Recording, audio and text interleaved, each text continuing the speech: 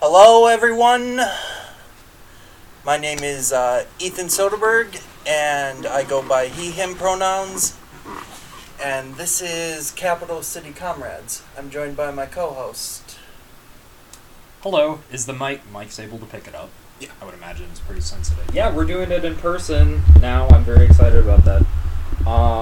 I go by they, them pronouns. My name is Jess. I'm excited to get back in the saddle with this. So, yeah.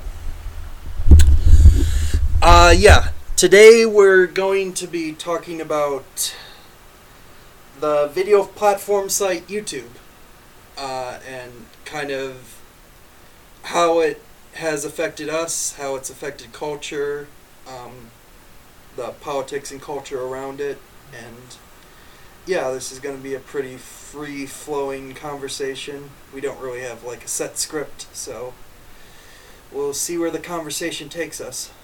So I knew it was going to be a long one, too, because now that I'm graduated from college as of 4 years, I remember that I was watching YouTube in, like, grade school. Like, it started with, like, Potter Puppet Pals, and then it just kind of, like, snowballed from there.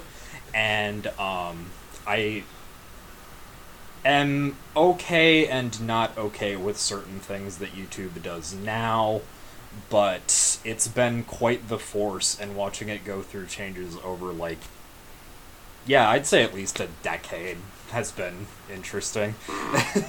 yeah, because it started in 2006, right? Yeah, I think so. Yeah, it's like when I was sixth grade. Yeah, I would say that was probably when it did, because that's when my friends on the bus started showing me memes and stuff and YouTube poop and whatever.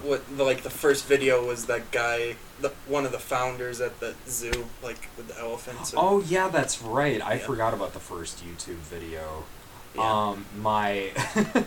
My girlfriend showed me this really stupid Kingdom Hearts thing the other day, and it was just basically other audios over Kingdom Hearts scenes, and it was then we had a conversation about YouTube poop, which is its own medium that just kind of popped out of the woodwork of YouTube, which I think is very interesting and funny. That could be its own episode, probably, just me popping off about that. But I don't know, just because it's so big, it was interesting just seeing stuff like that bloom from the website in terms of it, becoming videos about elephants to snowballing into what it is today. Yeah. I guess we could probably start around YouTubers we've really liked, or creators on the site that have really impacted us personally. I think that'd be good. Yeah, for sure. I mean, I've gone through a lot of phases with YouTube. I remember in the very, very early days when I watched Equals 3 and Smosh and early Shane Dawson stuff. It was that kind of stuff. It was a lot of Star Wars YouTube poop kind of stuff at first, because I was super into Star Wars when I was a kid. Mm-hmm. And then it kind of, I don't know, it's just kind of changed with the passage of time as much as I've gotten into memes and stuff like that.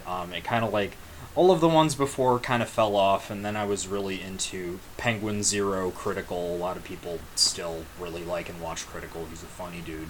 I hadn't really thought about him too much for a while.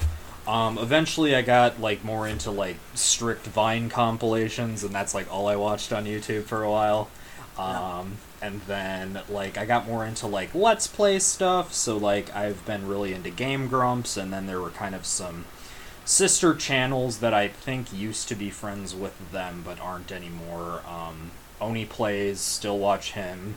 Super Mega, still watch them.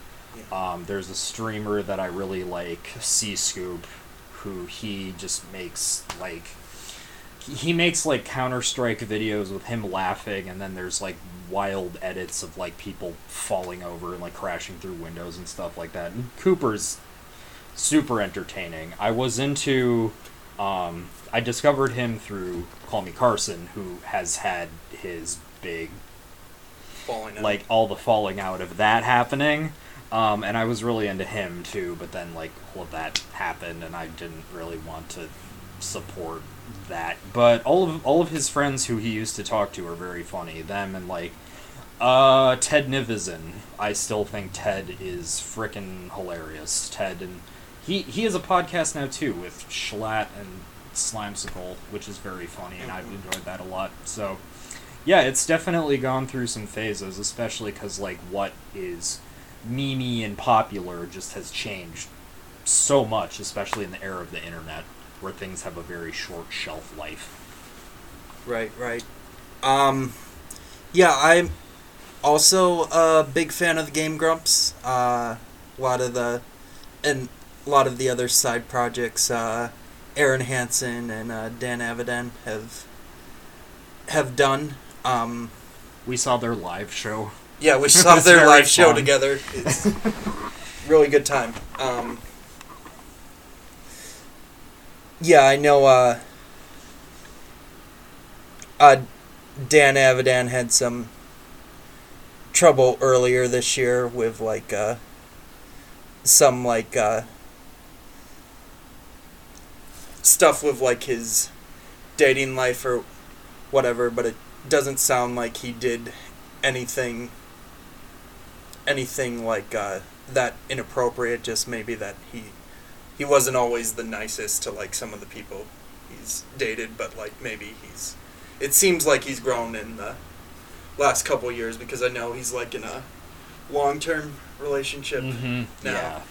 I mean that was its own thing too, and I think that's one of the things that is kind of like weird to me about like YouTube culture, just like internet culture in general. People get very, very attached to people, but they forget that they probably live very, very far away. And I mean, where do they live? Like California, I think. LA area. Yeah. And I don't know. There are people that like, you know, I've seen a lot of people who are like talking about like how much they love this person, and there are a lot of people who are very, very pressing about people's personal lives. And I don't know, I guess like as a consumer of some of their stuff, I don't really always need to know about it, because like I don't know, like if I was in that position, I don't know if I'll ever be famous. That's very pretentious of me to say. I would want to keep my life private, I guess, and that's why I'm just I totally. don't need to know why Dan has a girlfriend or whatever the other stuff is happening. If it's something bad, then I don't really want to support them, like the Carson thing. Or just like, I don't know, just other bad stuff. Onision is a fantastic example, because he's a terrible person. Oh yeah, Onision is like a whole nother level. I remember when I thought I'm a Banana was funny, and then I found out that he's just like a horrible human being. Yeah. Serial sex predator. Yes. Strange, another YouTuber I like, her name is Tia, Strange Aeons. She's a Canadian YouTuber who has a very dry sense of humor, and she read Onision's books, and they are as awful as you think they are. And she was basically like, yeah, I just read these, so you guys don't have to, and we need to talk about this for 45 minutes, and I think the third one was like an hour long. So, yeah, there's a lot of intertwining YouTuber on YouTuber Isn't stuff. like the third one he like literally, or his character literally like kills God in it, right? It's yeah, like he like kills God after it's basically like a slow burn like alien invasion plot, and then eventually he finds out like he's psychic and can talk to spirits, but then they're aliens again, but then they're angels, and then he kills God and like has sex with his girlfriend, and they created like a new universe. It's fucking wild, but it like Tia read it all, and I was like, I'm glad I heard about it, but I feel bad for her experience of reading such garbage. Whoops. I'm sorry about that. Yeah, I was gonna circle back to the thing with like Dan Avidan. I think from what I've read and like looked at everything, it's like everyone was freaking out because he like dated some women that were like fans of his band or whatever, and there's but yeah, and that's maybe that's a little shitty, but he's definitely not the first musician to have done that. But yeah, I guess I hate to say it, but that is true. Like, I mean, I know a lot of musicians have done that, and a lot of musicians have probably like been groomers, absolutely. But I know that I don't know. Like, there seems like to a degree it was like shitty that he kind of like took advantage of like fame and stuff like that. But yeah, I don't know. I guess like to me, he doesn't seem like predatory on like the level of like someone like Onision. Yeah, Onision's like a legitimate like sexual predator. Yeah. So fuck him. And the Call Me Carson that was like underage grooming. Yeah, right? it was. He was. I believe he was messaging and exchanging nudes with somebody who was underage, and they kind of just like came out, and he did admit to it. He actually just recently started streaming again, I found out. I don't really want to watch any of those streams or anything like that, because I just want to see him change. I don't really know if I want to ever consume his content ever again, but like I guess like I don't know. I'd rather he just change and just be a better person. Yeah, I guess if he gets help, that's one thing, but I don't. Yeah, I think I'd agree. I don't know if I feel like comfortable watching any of his new content or even some of like his old content. If that's I loved his old videos. I loved all of his old like cursed images 1, 2, and 3 and all that shit. Like that stuff is so funny. But then that happened, and it just that whole like ruined that it. like hour-long game show he did with like all those. That was great.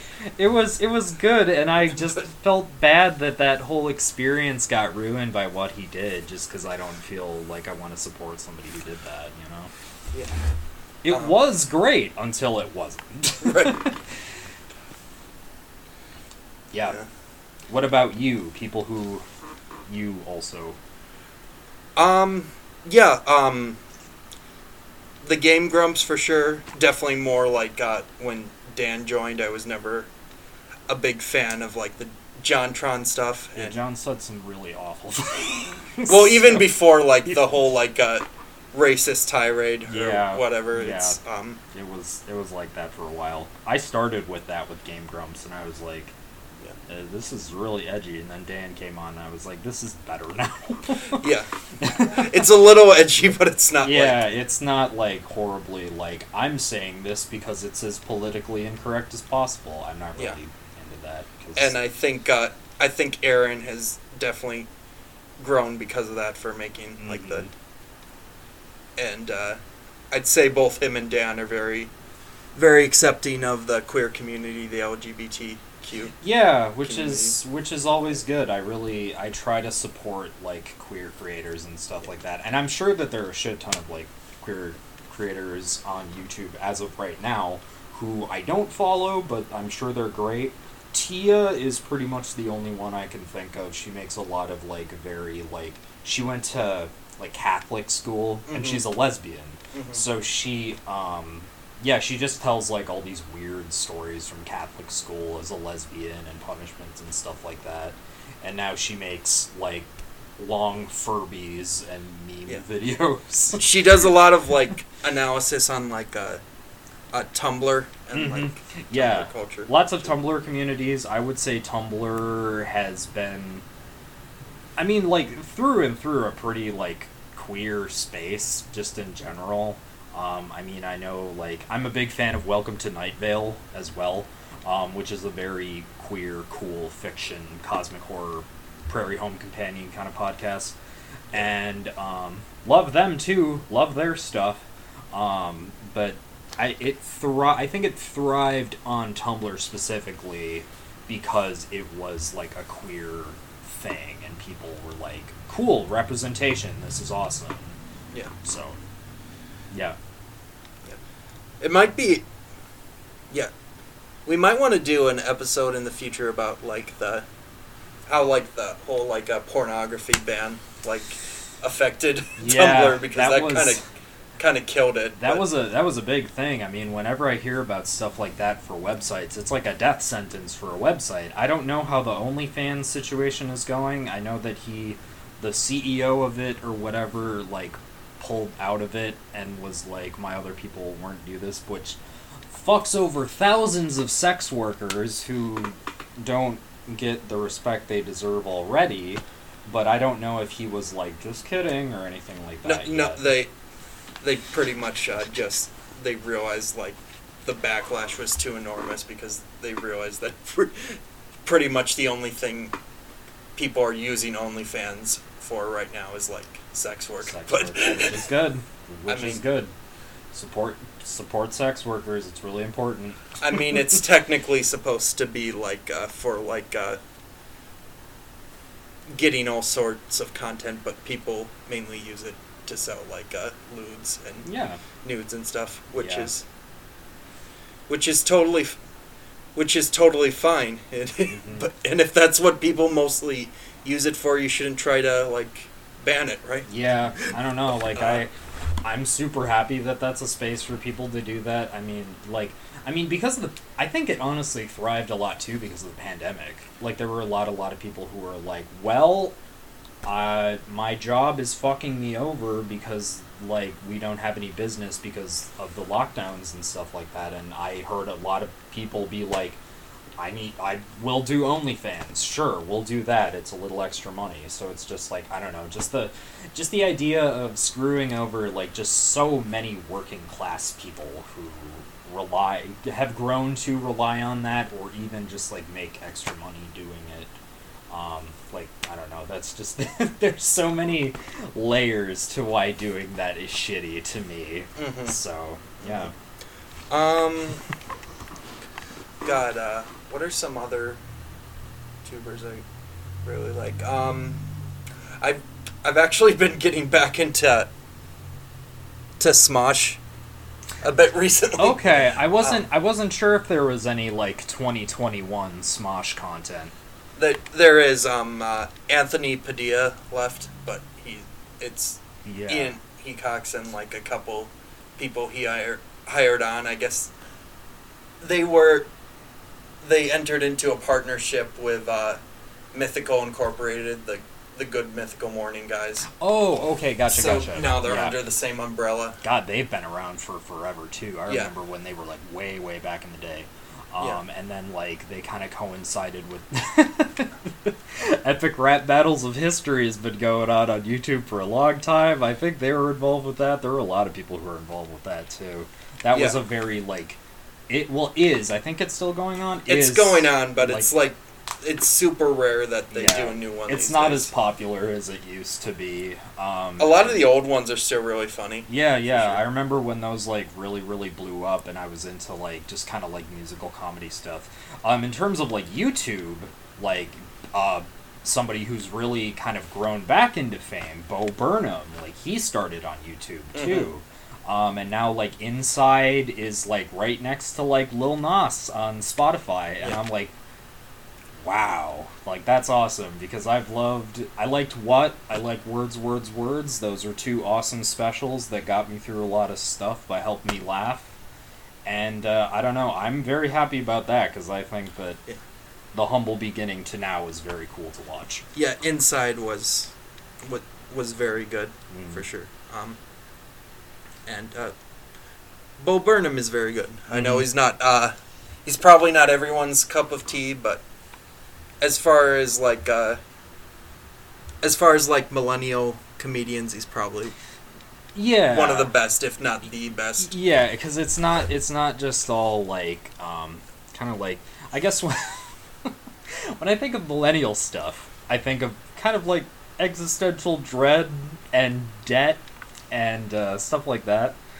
Just kind of like knowing the internet and watching it change and all that kind of stuff. That's what I see it as. And yeah, he kind of embodies, like, all of that at the same time. Yeah. Yeah, I don't know, because he was in his guitar in his room, and now he's #1 on Spotify. So like just kind of being aware of that change, I think, is something that people see and maybe even relate to, I guess, a little bit. Especially because, like, I don't know, it's kind of, you know, we're young, and I'm in a tumultuous time in my life where I'm still figuring out myself, and I'm almost 30. So, yeah, I don't know. I think people see that, and I think that that's another reason why people really like him and relate to him and cherish his stuff. Yeah. God, what are some other people I've really liked? I do still watch Oni Plays. Chris O'Neill's not kind of, he's not always the most progressive guy. Yeah, but I'm just like, come on, dude. Like, I know you're freaking hilarious, but like, I think you need to just like not. I don't know. He's one of Chris's biggest shticks is he like really like digs on people, and he has like a harsh sense of humor. Mm-hmm. But sometimes I'm just like either like let it go, or that is not a group of people that you should be digging into. So, you know, part of it, like, people have called him a bully before. I don't think he's a bully, but I think he could be better at times. I think he's a little too edgy for his own good sometimes. But yeah. He doesn't seem... I don't know. I wouldn't go as far as calling him, like, bigoted in any way or anything. Yeah, I think his... Well, I think, too, like, the whole thing, with Aaron, too, I was gonna say, I think, like, Newgrounds was, like, a thriving force that kind of, like, intersected with YouTube a little bit. And one of the first big controversies with that I remember seeing is when animators got, like, screwed over by YouTube. I remember that was, like, I don't remember exactly what it was, if they were just, like, animators were not getting the views and, like, the monetary stuff that they were looking for. But it was, yeah, it impacted, like, a lot of people. Him, Zach Psychic Pebbles, Ross, Rubber Ross, Aaron. I don't know if it affected Aaron as much because he had, like, Game Grumps, but I think that's why Chris started doing more Oni Plays, because he does a lot of uploads of that now. He's working on a video game too, which I'm excited Yeah, for. when is that supposed to be? I don't know if he has an official release date yet. I'd have to look at my Steam, but I do want to play Bulbo. It looks like it's supposed to be kind of like a Super Meat Boy clone a little bit, because he wanted to make something that was unforgivingly hard. Yeah. But yeah. Well, isn't it kind of like a bit of like Banjo-Kazooie inspired too? A little bit, yeah. I know he said before that he thinks his favorite game is Crash 2, so I would imagine that there is going to be like a little bit of that too, because like the people he has on his show too are like smart. Like they're like, I remember like all the stuff with like Ding Dong and Julian when they were on the show was just like, I liked listening to them talk about things because they always had something interesting to say. So, yeah. And some of his humor can be a little offensive at times, but I'd say he's like, as far as like kind of like the edgier, like slightly like more like politically incorrect like comedians around, he's probably a bit more progressive. yeah, because he comes across as like a genuine person. He's not like, I actively hate this group of people. He's more just like jokes about it, and sometimes he treads where he shouldn't with his humor, but he doesn't really come across to me as somebody who actively like hates like anybody. Well, he's collaborated quite a bit with like different like queer people too. Oh yeah. I think Ding Dong and Julian are both queer. I know Pro Waffle, Super Pro Waffles, who she's trans, right? Yeah, I think so. Yeah, I don't remember if she has been like super explicit about like telling people about it. But I know she is not cis, Yeah. basically. She's beautiful. Yeah, she is. I know she is an OnlyFans too. Was I looking for it actively? Perhaps, but whatever. Oh boy. God. Have you watched Penny Parker at all? She's good, like Snapcube. I've heard. Oh yeah. Snapcube. I remember. I discovered it on Instagram because I was. It was a meme that I was just dying laughing at, so I ended up looking at it. It's from their Spider-Man dub, where like Spider-Man comes in and he's like, well, Black Panther, and I just died laughing at it. So I'm like, who are these people? And then I kind of like discovered Snapcube and all that stuff. The Sonic 06 dub they did. It's one of the funniest I've ever. I have not watched that one, but Sonic 06 is one of the funniest things to me that's ever happened. I think I've shown you the one clip from that. The one where he's like, "This is my gamer pad." Oh yes, I do remember that. Yeah, that was funny. They're funny people. I've liked what I've seen of Snapcube quite a bit. Yeah.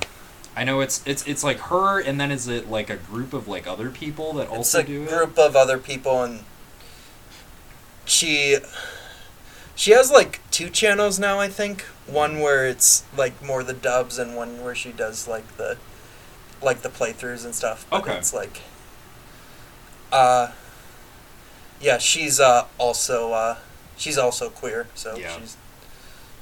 You love to see it. I like to see it. Yeah, for sure.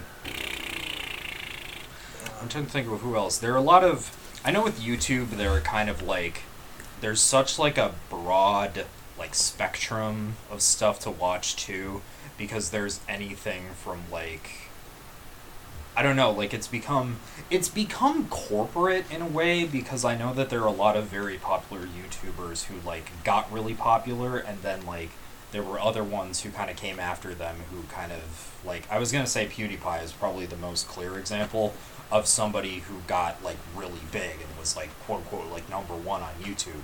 And now I've noticed there's, like, a bunch of #1 people on YouTube that I'm not really interested in watching James Charles or the Pauls or any of that shit. But I know that they get a lot of views and are kind of very in the spectrum of pop culture, and therefore the conversation because of that. And I don't really anymore, but I was into like Pyrocynical for a while too, and he covered that stuff, and he just made like jokes and memes about it and stuff like that. And that was kind of my access to it, was just like people talking about, like, him talking about those people doing, like, horrible things. I'm not really into his style of comedy anymore, but, like, I remember for a while that's how I, like, knew about it. Mm-hmm. God, You mentioned PewDiePie, I suppose. Oh, yeah. We probably have to... Yeah, we can crack that iceberg, hell yeah. Yeah, I remember, like, that was, like, way back in the day when, like, Let's Play was, like, starting. He was, I don't know, I hate to use the word pioneer, because he was, like, screaming at amnesia monsters, and I don't want to call that pioneering. But it was, in a way, because, I don't know, I guess to me he was, like, one of the first, like, Let's Players specifically who got really big on YouTube. And then he just kind of kept growing, and then he said bad words on Twitch and wore a Nazi hat or something like that.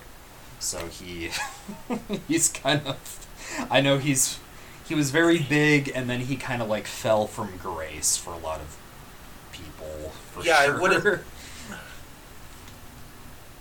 I wouldn't describe him as like a Nazi or fascist, but he's definitely in like kind of like the further right spectrum, and he's a Jordan Peterson fanboy now. That's what I was gonna say too. I was like, he went from like screaming at horror games to reading 12 Rules for Life, and that's another channel I follow that I completely forgot to talk about. Hannah and Jake. Hannah is also trans. She's a queer content creator.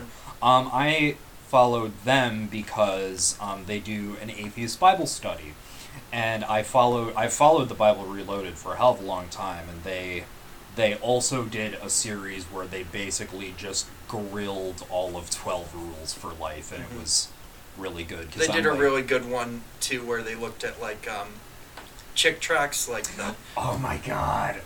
I had never seen a chick tract in person until the pandemic. I work at a grocery store, and there are people that leave a lot of like Jesus pamphlets on our counter, and I was like, having watched the Bible Reloaded, I'm like, oh my god, this is a chick tract. Yeah. And like went through it, and I was like, wow, that's like just as bad as the ones that they read too. Yeah. I guess if people aren't familiar with chick tracts, they're these little like comics that I think they're still ongoing. The guy who first made them's dead now, but Jack Chick, he was like this far right Christian fundamentalist who released these like little comic books called chick tracts, and they're like these really like highly like offensive, highly like bigoted, like far right Christian fundamentalist. I remember comics, they were always like super bleak, and they were always super like, don't indulge in basic human pleasure because you'll go to hell.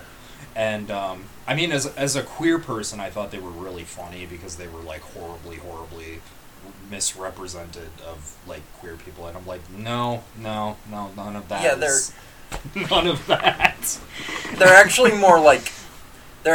more funny for like how over the top they are, but like they could definitely like pass as satire because they are so freaking like weird, and like if the gays take over, the dystopian is gonna come out. Like they're kind of like Alex Jones, kind of fringy almost, but then it's always like there's always like one, usually a guy, who just like, well, he's the good humble dude who like he believes in God and Jesus and all that, and that's always like kind of like the resolution of like Jack Chick having like a self-insert that like tells the gays what they're doing is bad.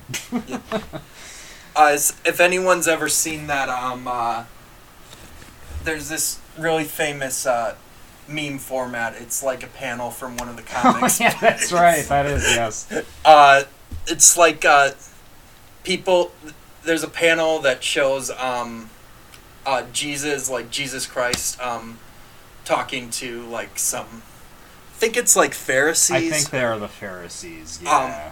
But it's under it. It just says they hated him because Jesus told the truth, and they put like something like ridiculous in Jesus. Yeah, people put like femboys are super hot, and then it, like the Pharisees say shut up, I believe, and that's always part of the joke too. And then it's just like they hated Jesus because he told them the truth, or they'll substitute Jesus with like another person or something. Right. It's a really good versatile meme format. If we're gonna do that, that's a good A+ for yours truly. Very good. It's really good. Oh man. But the stuff with PewDiePie, I actually thought he was like kind of funny in an over the top way for a while, but the whole I was like after like the whole like N-word incident, I kind of fell off him, and then he just noticed that he kept going down like a right leaning spectrum. I had just kind of like I thought he was really, really funny in high school, and then I just kind of like noticed like that kind of stuff, and then like every now and again I would see it in my recommended, and it was like down. It was like the Twitch thing, and then it was the Nazi thing, and then it was the Jordan Peterson thing, and I was just like, oh man, like this is not somebody. As I've grown a lot since high school, of course, as we all have, but I just kind of like grew up, and I was like, this sucks. because it's like somebody you used to like, but then it's just like you can't really enjoy him anymore. And I mean, there was the whole like T-series thing too, which was like this Bollywood, like East Indian cinema like clip channel that like overtook him. Oh yeah, I do like, remember that. Okay. Most subscribed channel over Yeah. PewDiePie or whatever. So Yeah, I remember too that there were just like weird things on YouTube that just like blew up for no reason, or not no reason, but like someone was very specifically watching like Toy Channel videos. I remember the whole Toy Channel video thing where people would just like look at weird toys, and that was like the thing, and that got like billions of views. I don't remember if that was pre-Gangnam Style or not, because I thought Gangnam Style was the first video to hit 1 billion views on YouTube. I'm not sure, but when that came out, that blew up too. That was like a YouTube. Gangnam Style is actually also like a song about like over like affluent people and like I didn't know that. affluent Interesting. folks in South Korea, but like when the main reason it did so well stateside was because haha, look at the funny fat Asian man. It's the guy dancing. It's that the song is catchy. It's like new to people. I know that there are a lot of people who listen to K-pop specifically, but that was kind of my exposure to K-pop. I was like, I like this song. Yeah. And then I just kind of like, I was like, all right, that's Gangnam Style. Like, if I never hear it again, it'll be okay, but I still like it, and I was happy about that. Yeah. No, it's like making fun of like how ridiculous like some like of the more like affluent people in like South Korea are. Okay, I didn't know that. That's interesting. Psy the guy who did the song, he's actually got a lot of political stuff. Like he had one song that was controversial here when people stateside heard about it, called kill that Yankee motherfucker. Really? But I did not know that. I was basically just about an anti-Iraq Afghani war song. Yeah. Talking about the subjugation of like Iraqi and Afghani civilians during Yeah. the Okay, that's invasion. cool. I did not know But, that. yeah, More respect for him from me then. Yeah. I mean, like, just in terms of, like, political music, just in general, I mean, Rage Against the Machine has been doing that in America for a long time. Yeah. I remember I was very happy. I'm a big fan of Run the Jewels. I actually saw Run the Jewels at Summerfest, and I remember when a couple of, like, their videos got really popular on YouTube, and there was some controversy because they were, like, there was, like, not, I don't know, just like the general like police subjugating African Americans to the system that we have in place, which is amazingly fucked up. And yeah, there were just a couple of videos that they did, and like I know Killer Mike is pretty political, but he's also like super like pro-gun, which was interesting to hear about because that doesn't always, or like left-leaning political, I should say. Yeah. And he was also like super pro-gun, which is generally speaking like a right-leaning thing to think about. And I remember that generated some controversy too. Well, it depends. There are like a lot of more like militant like left-wing organizations have more like affection towards firearms. I have really mixed feelings on them in general. I'd say they're best avoided. But I do too. I would say I agree with you on that. That's a whole other thing too. That is one of the biggest things in America that people just are over. So that's why I was like, do I talk about the gun thing? But yeah, it's interesting. That's a whole other topic. Yeah, the big thing that got controversial with him and guns was he did like pro firearm ad with the NRA, which is it was with the NRA. It's a predominantly right-wing organization. It has been for a while. Yeah. But also, if you know the history of like the NRA as opposed to like African American or people of like Black African or like Afro Caribbean descent owning guns in the country, the NRA had backed like a few bills that's that right, they did. regulated black people having the right to own remember guns. that. Yeah. Did they I don't remember if it was at the same time, but did they have a problem with the Black Panther Party too? Yeah, that was the main Okay. thing they backed was the Mulford Act in California. That's kind of what I was thinking.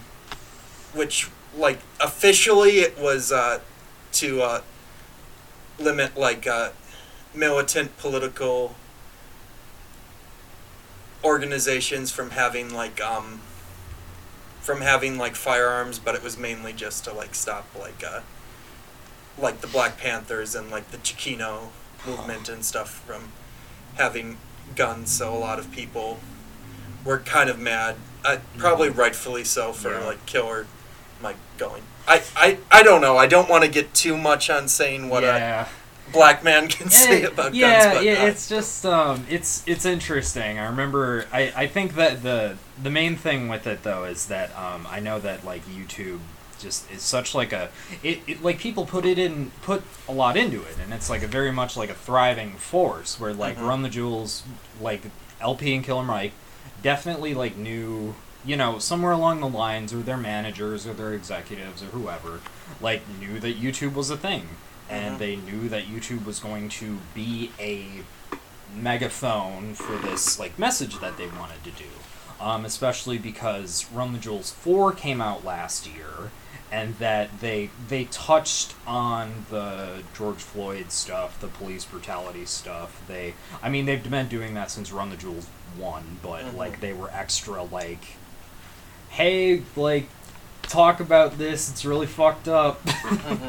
And they when I saw them, they hadn't gone on tour for like a long time, but they did a really good job with 4. But yeah, it was just like YouTube has kind of become like a promotional thing for like musicians. I've noticed a lot with that. Like music videos like had always been on like, you TV. know, whatever kind of TV stuff you'd see in between like the spots or whatever, or MTV when they still had that.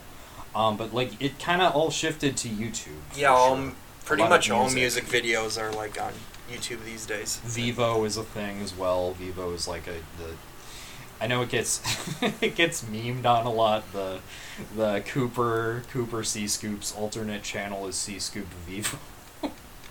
And it's I remember people like joked on it for a while because it was like cartoonishly corporate, but there have been I've seen people move away from it. I just remember when that was like a really, really, really big thing that a lot of artists would put their stuff on like YouTube/Vivo, which was like a partnership kind of thing specifically for musicians. Yeah, now YouTube has like that separate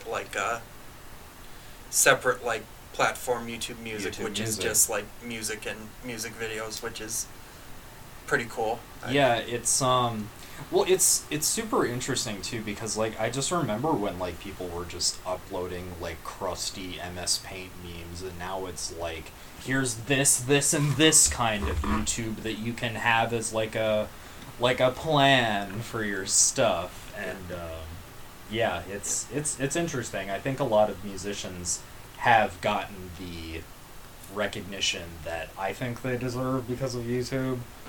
I don't really hear a lot of people talk about Will Wood or Tally Hall, both of your musicians I like, but I would argue that they both got pretty popular because of the internet, maybe YouTube. I don't know if they have a lot of videos, but I know Will Wood has all his videos on YouTube, but it's just like, yeah, I think it's interesting because I have discovered artists that I would not have discovered if it weren't for the music videos that they have on YouTube specifically. So, okay. Yeah. I guess one thing we could probably get into. I know this is kind of some people have made this claim. I really don't know if it's completely true, because I think there is definitely like a pretty like strong like left liberal contingent on YouTube. But do you think YouTube has been used successfully as like a recruiting tool for the far right and far right organizations? All of the YouTube clips, or all the clips I've seen of Ben Shapiro have been on YouTube, so I think probably to agree.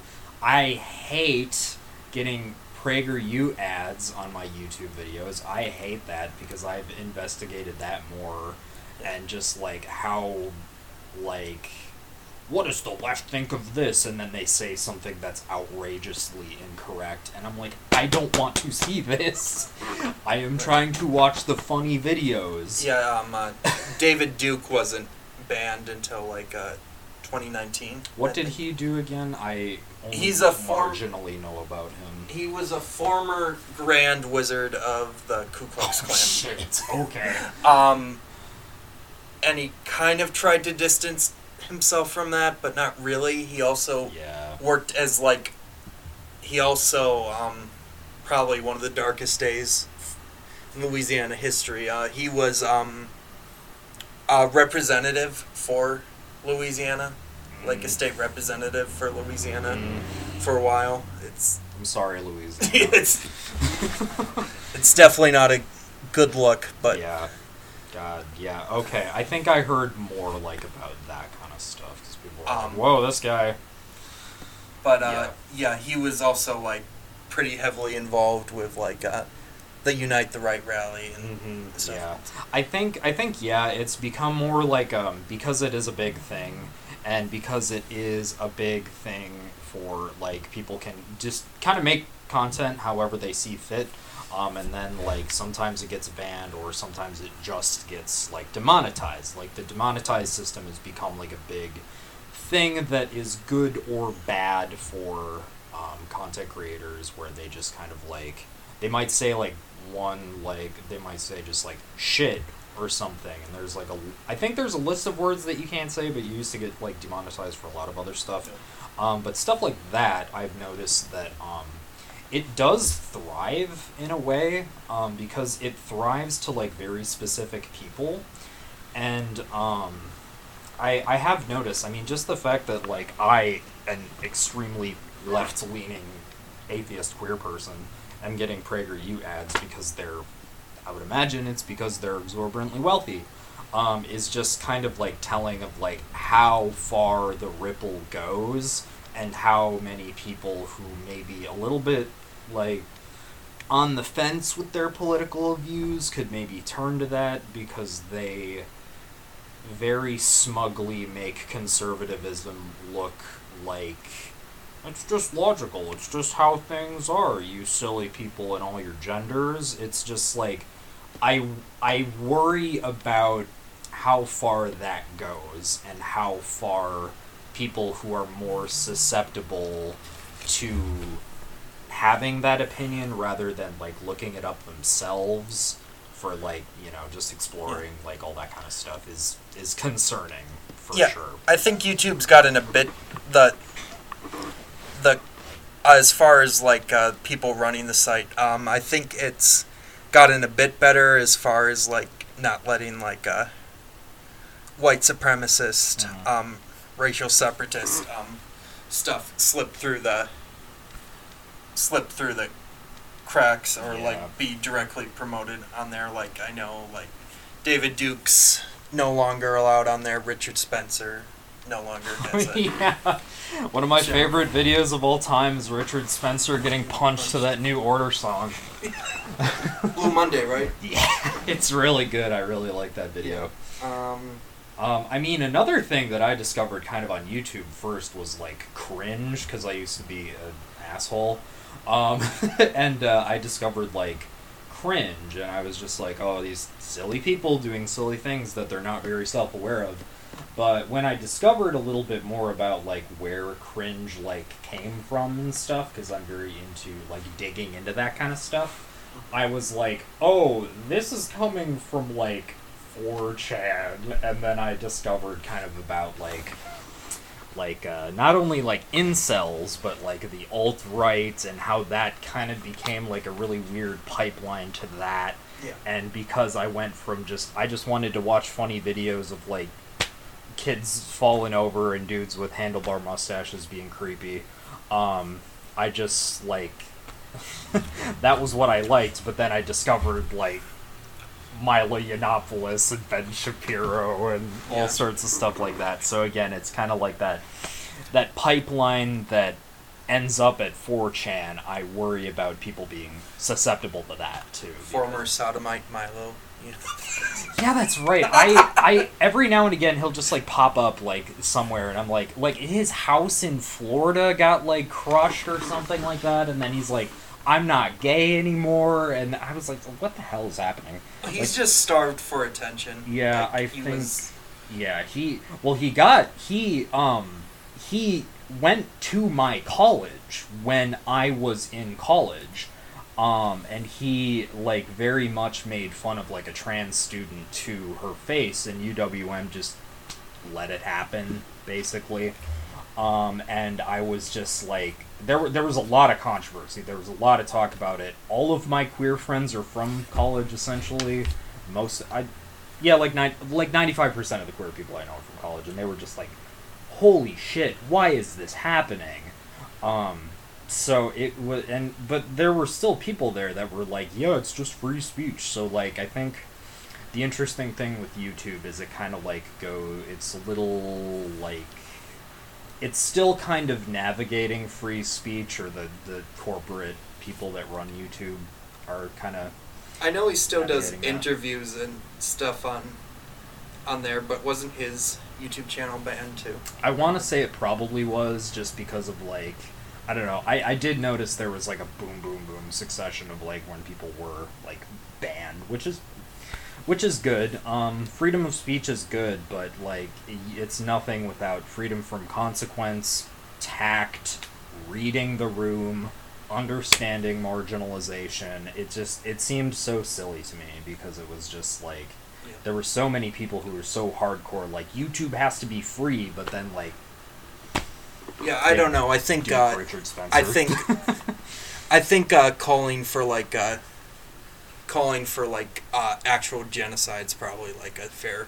Yeah, you should get your YouTube account banned for that. I agree. Yeah, it was just a lot, because I was just like I don't know, like I'm all for it, but like if you're that kind of person, like no, you should not have a platform, and it should not be YouTube. Yeah. And I guess you could just have like a whole like conversation if like deplatforming works or not, but I don't know. Yeah, that's another thing. Well, that's the thing with YouTube too, is there's so many like things that kind of like get poured into it, like so many different like intersections of how like big it is now. Because I don't really think, when like I was a wee child, I don't think I saw any political anything on YouTube. Maybe that was just because of my age, but I don't remember there being like right-wing recruiters like Dennis Prager being like, hi, think about this. I was just like watching YouTube poop. Like that's what I was doing.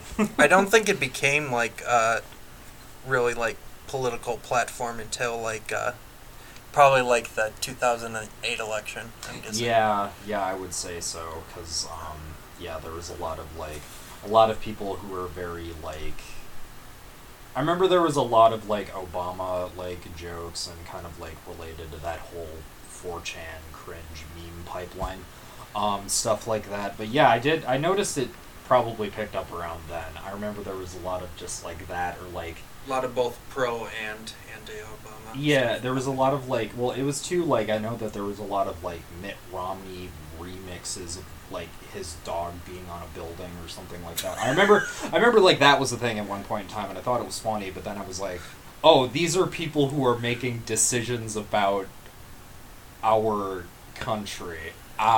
So it kind of like hit me with that because like I didn't really think about it as a megaphone platform at the time, but like looking back, I was like, oh, I probably should have been paying a little bit more attention to this.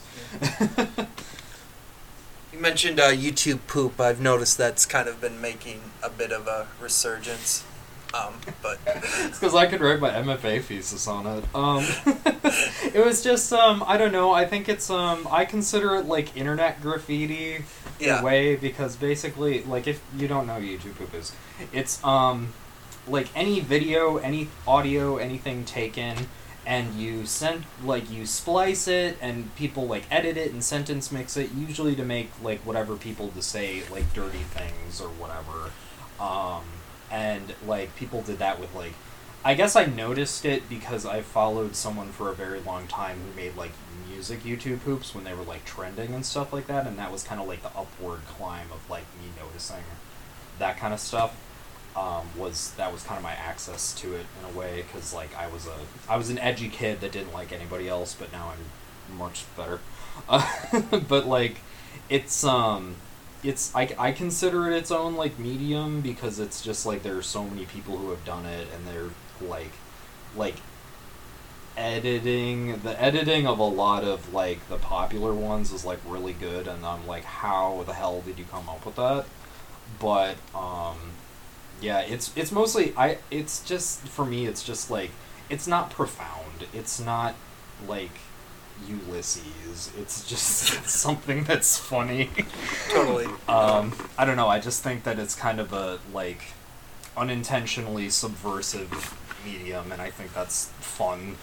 I like watching it because I'm weird. I have an interesting sense of humor. No, I really liked them too. Mm-hmm. I haven't really gotten that much into like the newer ones people are doing. Yeah, they're not really like, I don't want to be like the old ones or all the good ones, but like, I don't know. I think people, because memes and because like people like doing new things and doing like creative stuff is kind of like left it in the dust a little bit. And I don't know, like people watch like curse like Among Us loud noise videos now, and that's just kind of like new YouTube poop in a way. Yeah. And it was kind of the progenitor to that. And I don't know, I guess I think it's just that people's like sense of humor has changed, and it was like, you know, the internet was kind of still like a wild, untamed beast at the time that like YouTube poop was like really, really big, so it was like fun to see like this goofy stuff on this kind of shape-shifting platform. Yeah. But now it's just like more people are like, that is this meme, that is, you know, like people like instantly have like accessibility to a lot of that kind of stuff. So I think it's mostly just like people like changing, and like internet humor changing and stuff like that. Yeah. God, we could talk about Keemstar, I guess. Yes! Let's talk about Keemstar. Yeah, drama channels, they blew up too. There was a lot of just like, he's like been the big drama channel, because he would like... you consider like What the Buck? Do you think he would He was kind of like I would say he was like a proto drama channel. Like he kind of like paved the, like, I think there are a lot of YouTubers who kind of like paved the way for other YouTubers, and I think What the Buck probably paved the way for people like Keemstar, honestly. Mm-hmm. Just like how I would say Shane Dawson kind of paved the way for people who are funny now. I don't think Shane Dawson is funny anymore. Like Brandon Rogers. Brandon Rogers does like character skit stuff with weird humor, like how Shane Dawson did that in like 2008, 9. But yeah, I think it kind of, it's kind of history repeating itself, but it's just like, I think that YouTubers pave the way for each other, and that's how long it's been around for. Yeah, that makes I think I'd agree with that. But our favorite gnome is especially loud and obnoxious to experience. Do you think he is, like, actively harmful, or do you think if he's ignored, then he's just... I think it's more the ignored thing, because I remember he got really popular in, like, 2014, 2015. Right. And I think that, because of the election, I think that just kind of put, like, a lot of people collectively on edge. And there was a lot more, like, controversial, like, back and forth, like, people mudslinging kind of content. And I think just because of that, I would say that just kind of thrived with the atmosphere of, like, whatever, everything that was going on at the time. Mm-hmm. I think, I mean, I hate to sound cynical, but I think he is one of those people who probably does it for the algorithm, for the money, kind of just, like, because I noticed they're not dumb. They're just they're like, there are people like that who understand the algorithm, they understand trends, they take advantage of those trends, and that's how they make money. So I think that is what Keemstar has done, especially because, like, internet mudslinging is so common, so he probably just kind of cleft into that. I wouldn't, I guess it depends on who he's talking to and talking about, because Joe Rogan is very much cut from the Keemstar cloth too, I would say.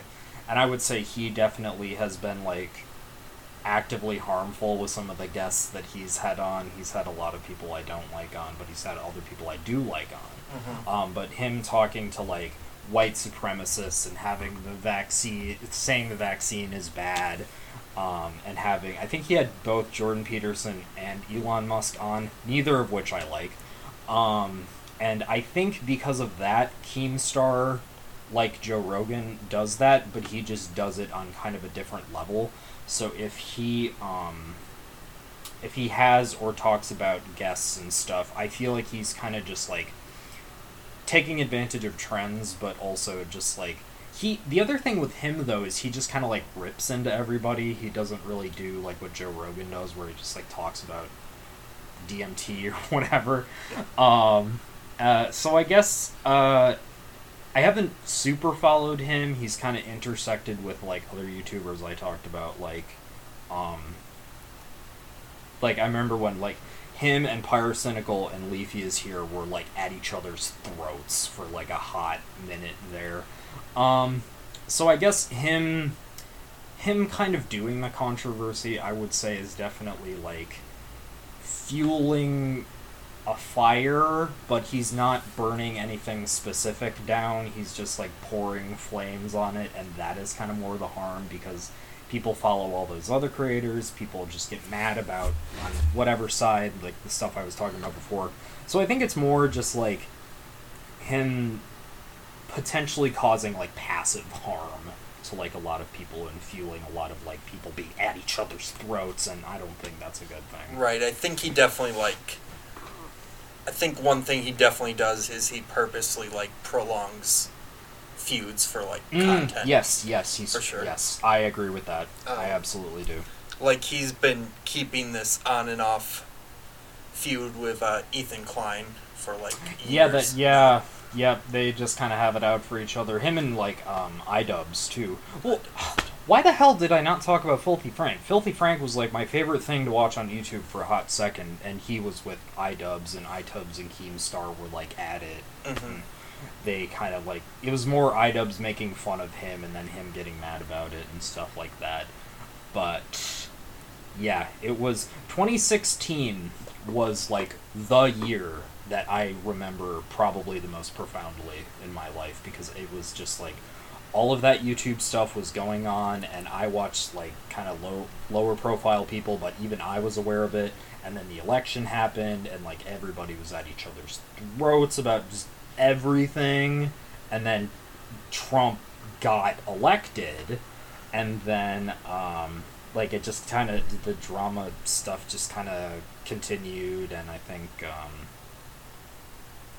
yeah, I don't know. I think it was just... I think YouTube is a very small fire in that year around many other bigger fires, I guess, and I would honestly say it is because of people like Keemstar.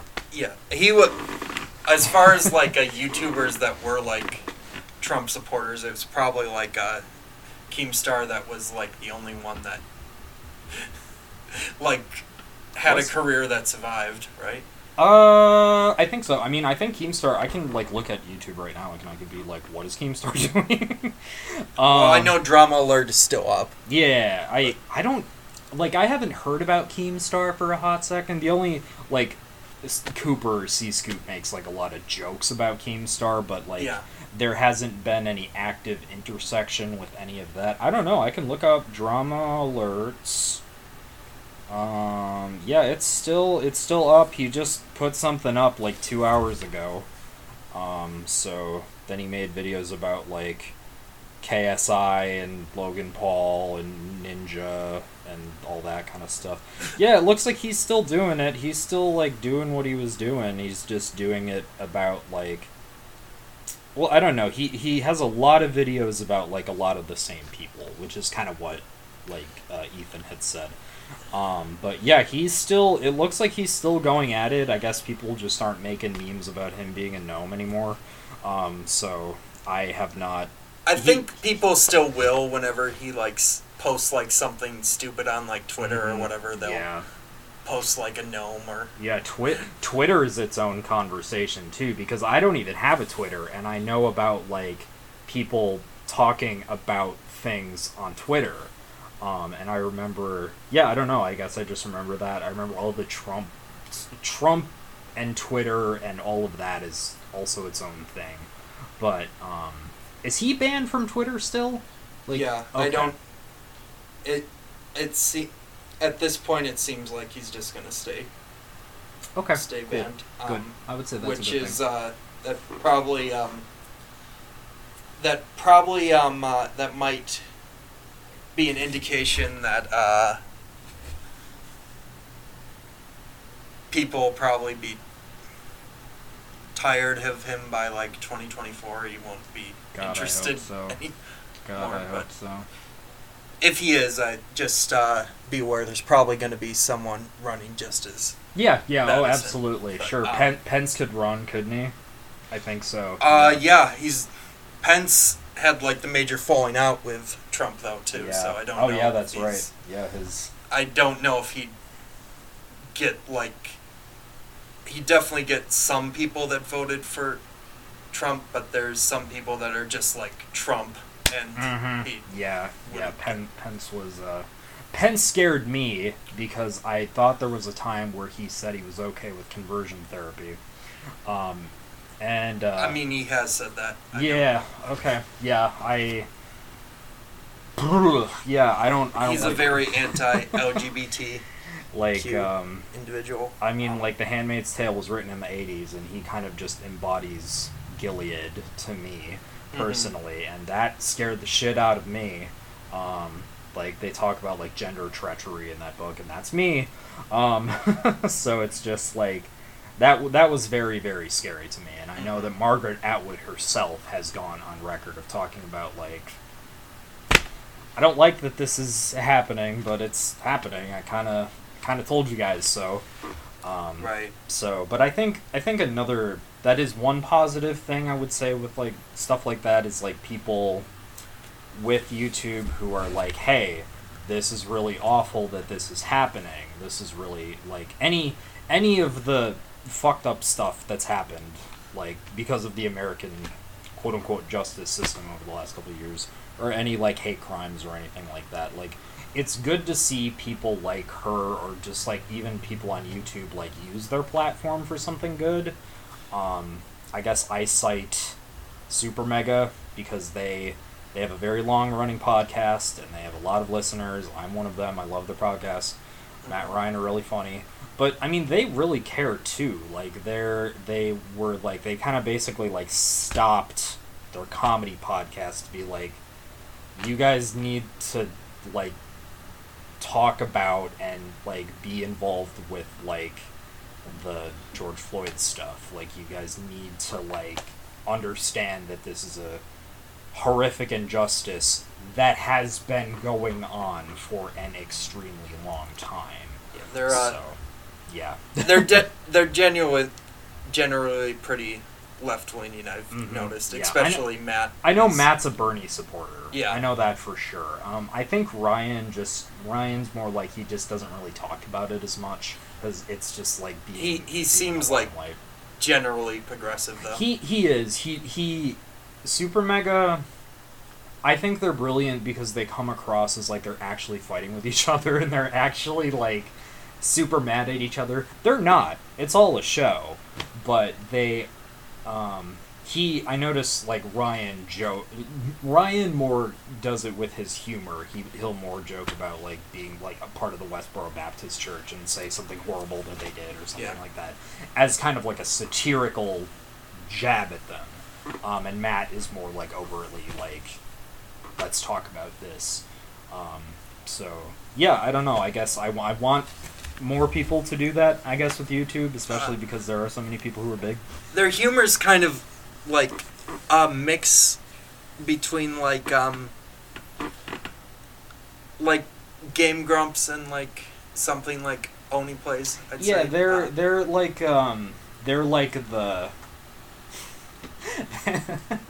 they're the Goldilocks zone between Game Grumps and Oni Plays. I guess that makes sense too, because the two of them were the editors for Game Grumps. Well, half of the stuff that I found so funny on Game Grumps is that like they were like actively like screwing with their videos, and I'm like, oh, they're so good. Oh, like the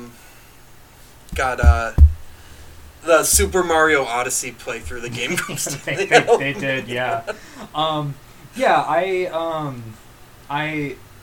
want people to continue to do that. I don't want it, like, it doesn't always have to be serious, but I guess with Super Mega, I think they're good because they intersect the stuff that they believe, and they keep up their very, like, strong, like, comedy guys up at the same time.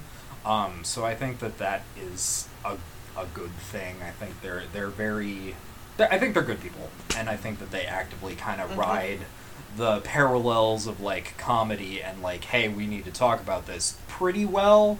I would cite them as that. I really like Matt and Ryan, and they'll talk about that stuff, but then they'll make this. I think there's like 2 like hour-long like mom jokes compilation that they've done. So there have been people who are like, you guys are better in this than this, but they're just like, this just...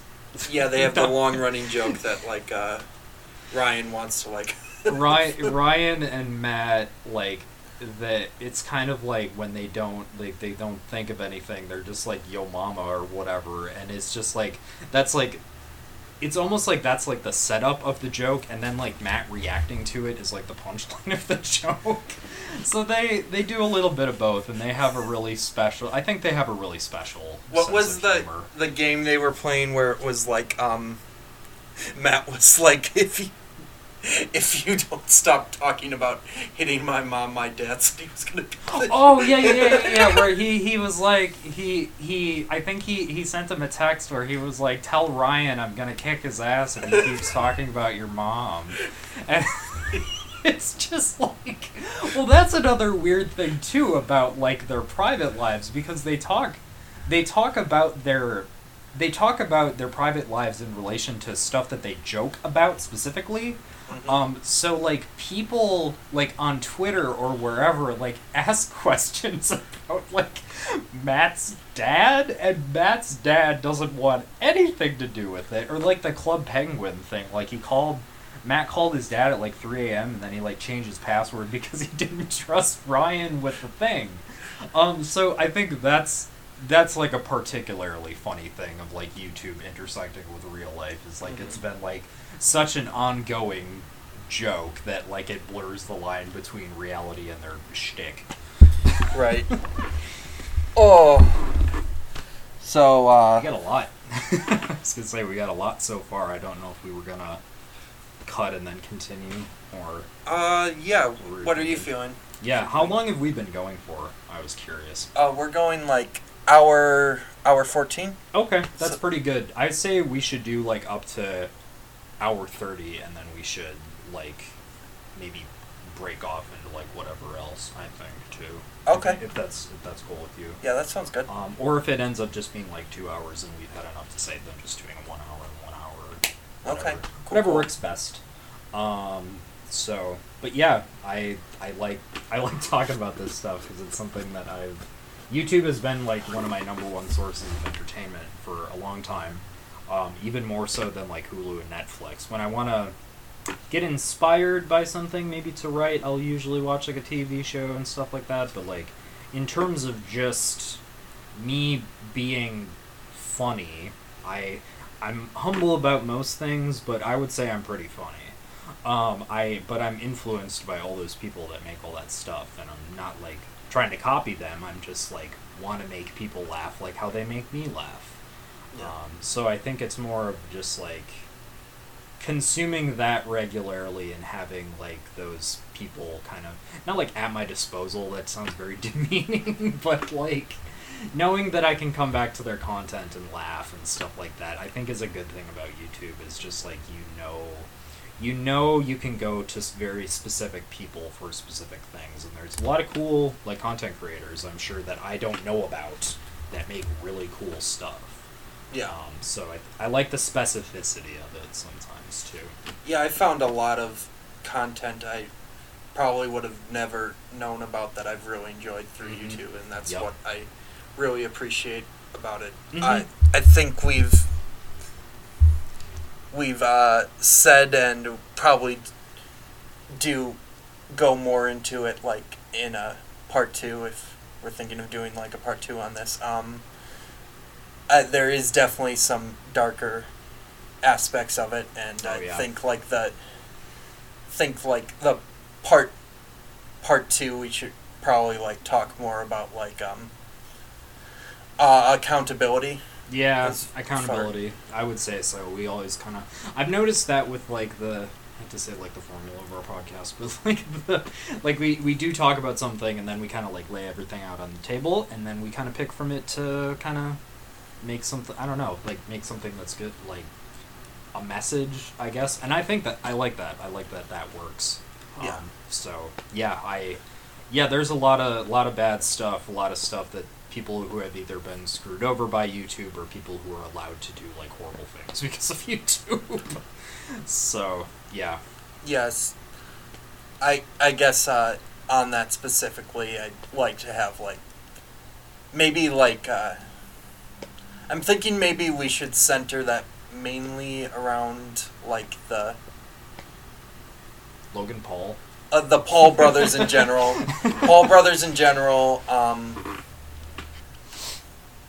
Probably David Dobrik.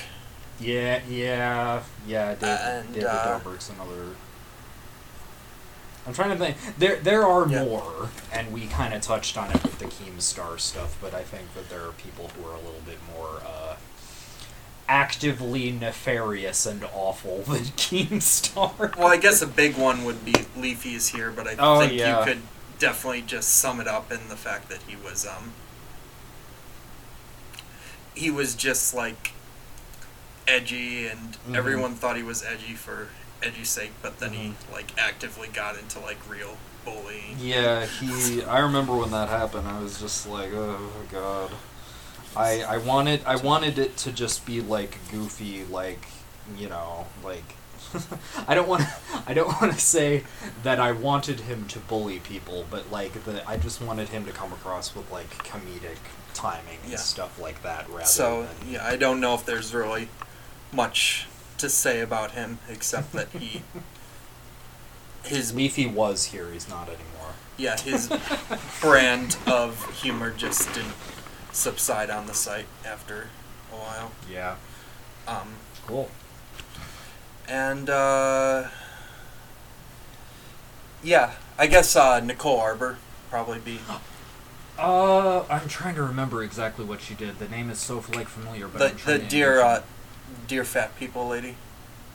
Oh shit! Yeah, that's right. I remember like she just like She was one of those people who just like came across as like, I have this opinion and I'm right, and like, you know, it was always something like terrible like that. Well, she was also probably abusive to her ex too. So okay, that's, yeah, that's doubly bad. Like, like physically and verbally abusive. Yeah. Yeah, Jesus. Yeah. Okay. Well, I guess we'll cut it off here. Make another part coming up here, and we'll look forward to it. I hope you enjoyed what we've talked about so far. We've enjoyed talking with you. So, thanks. Bye, everyone. Bye.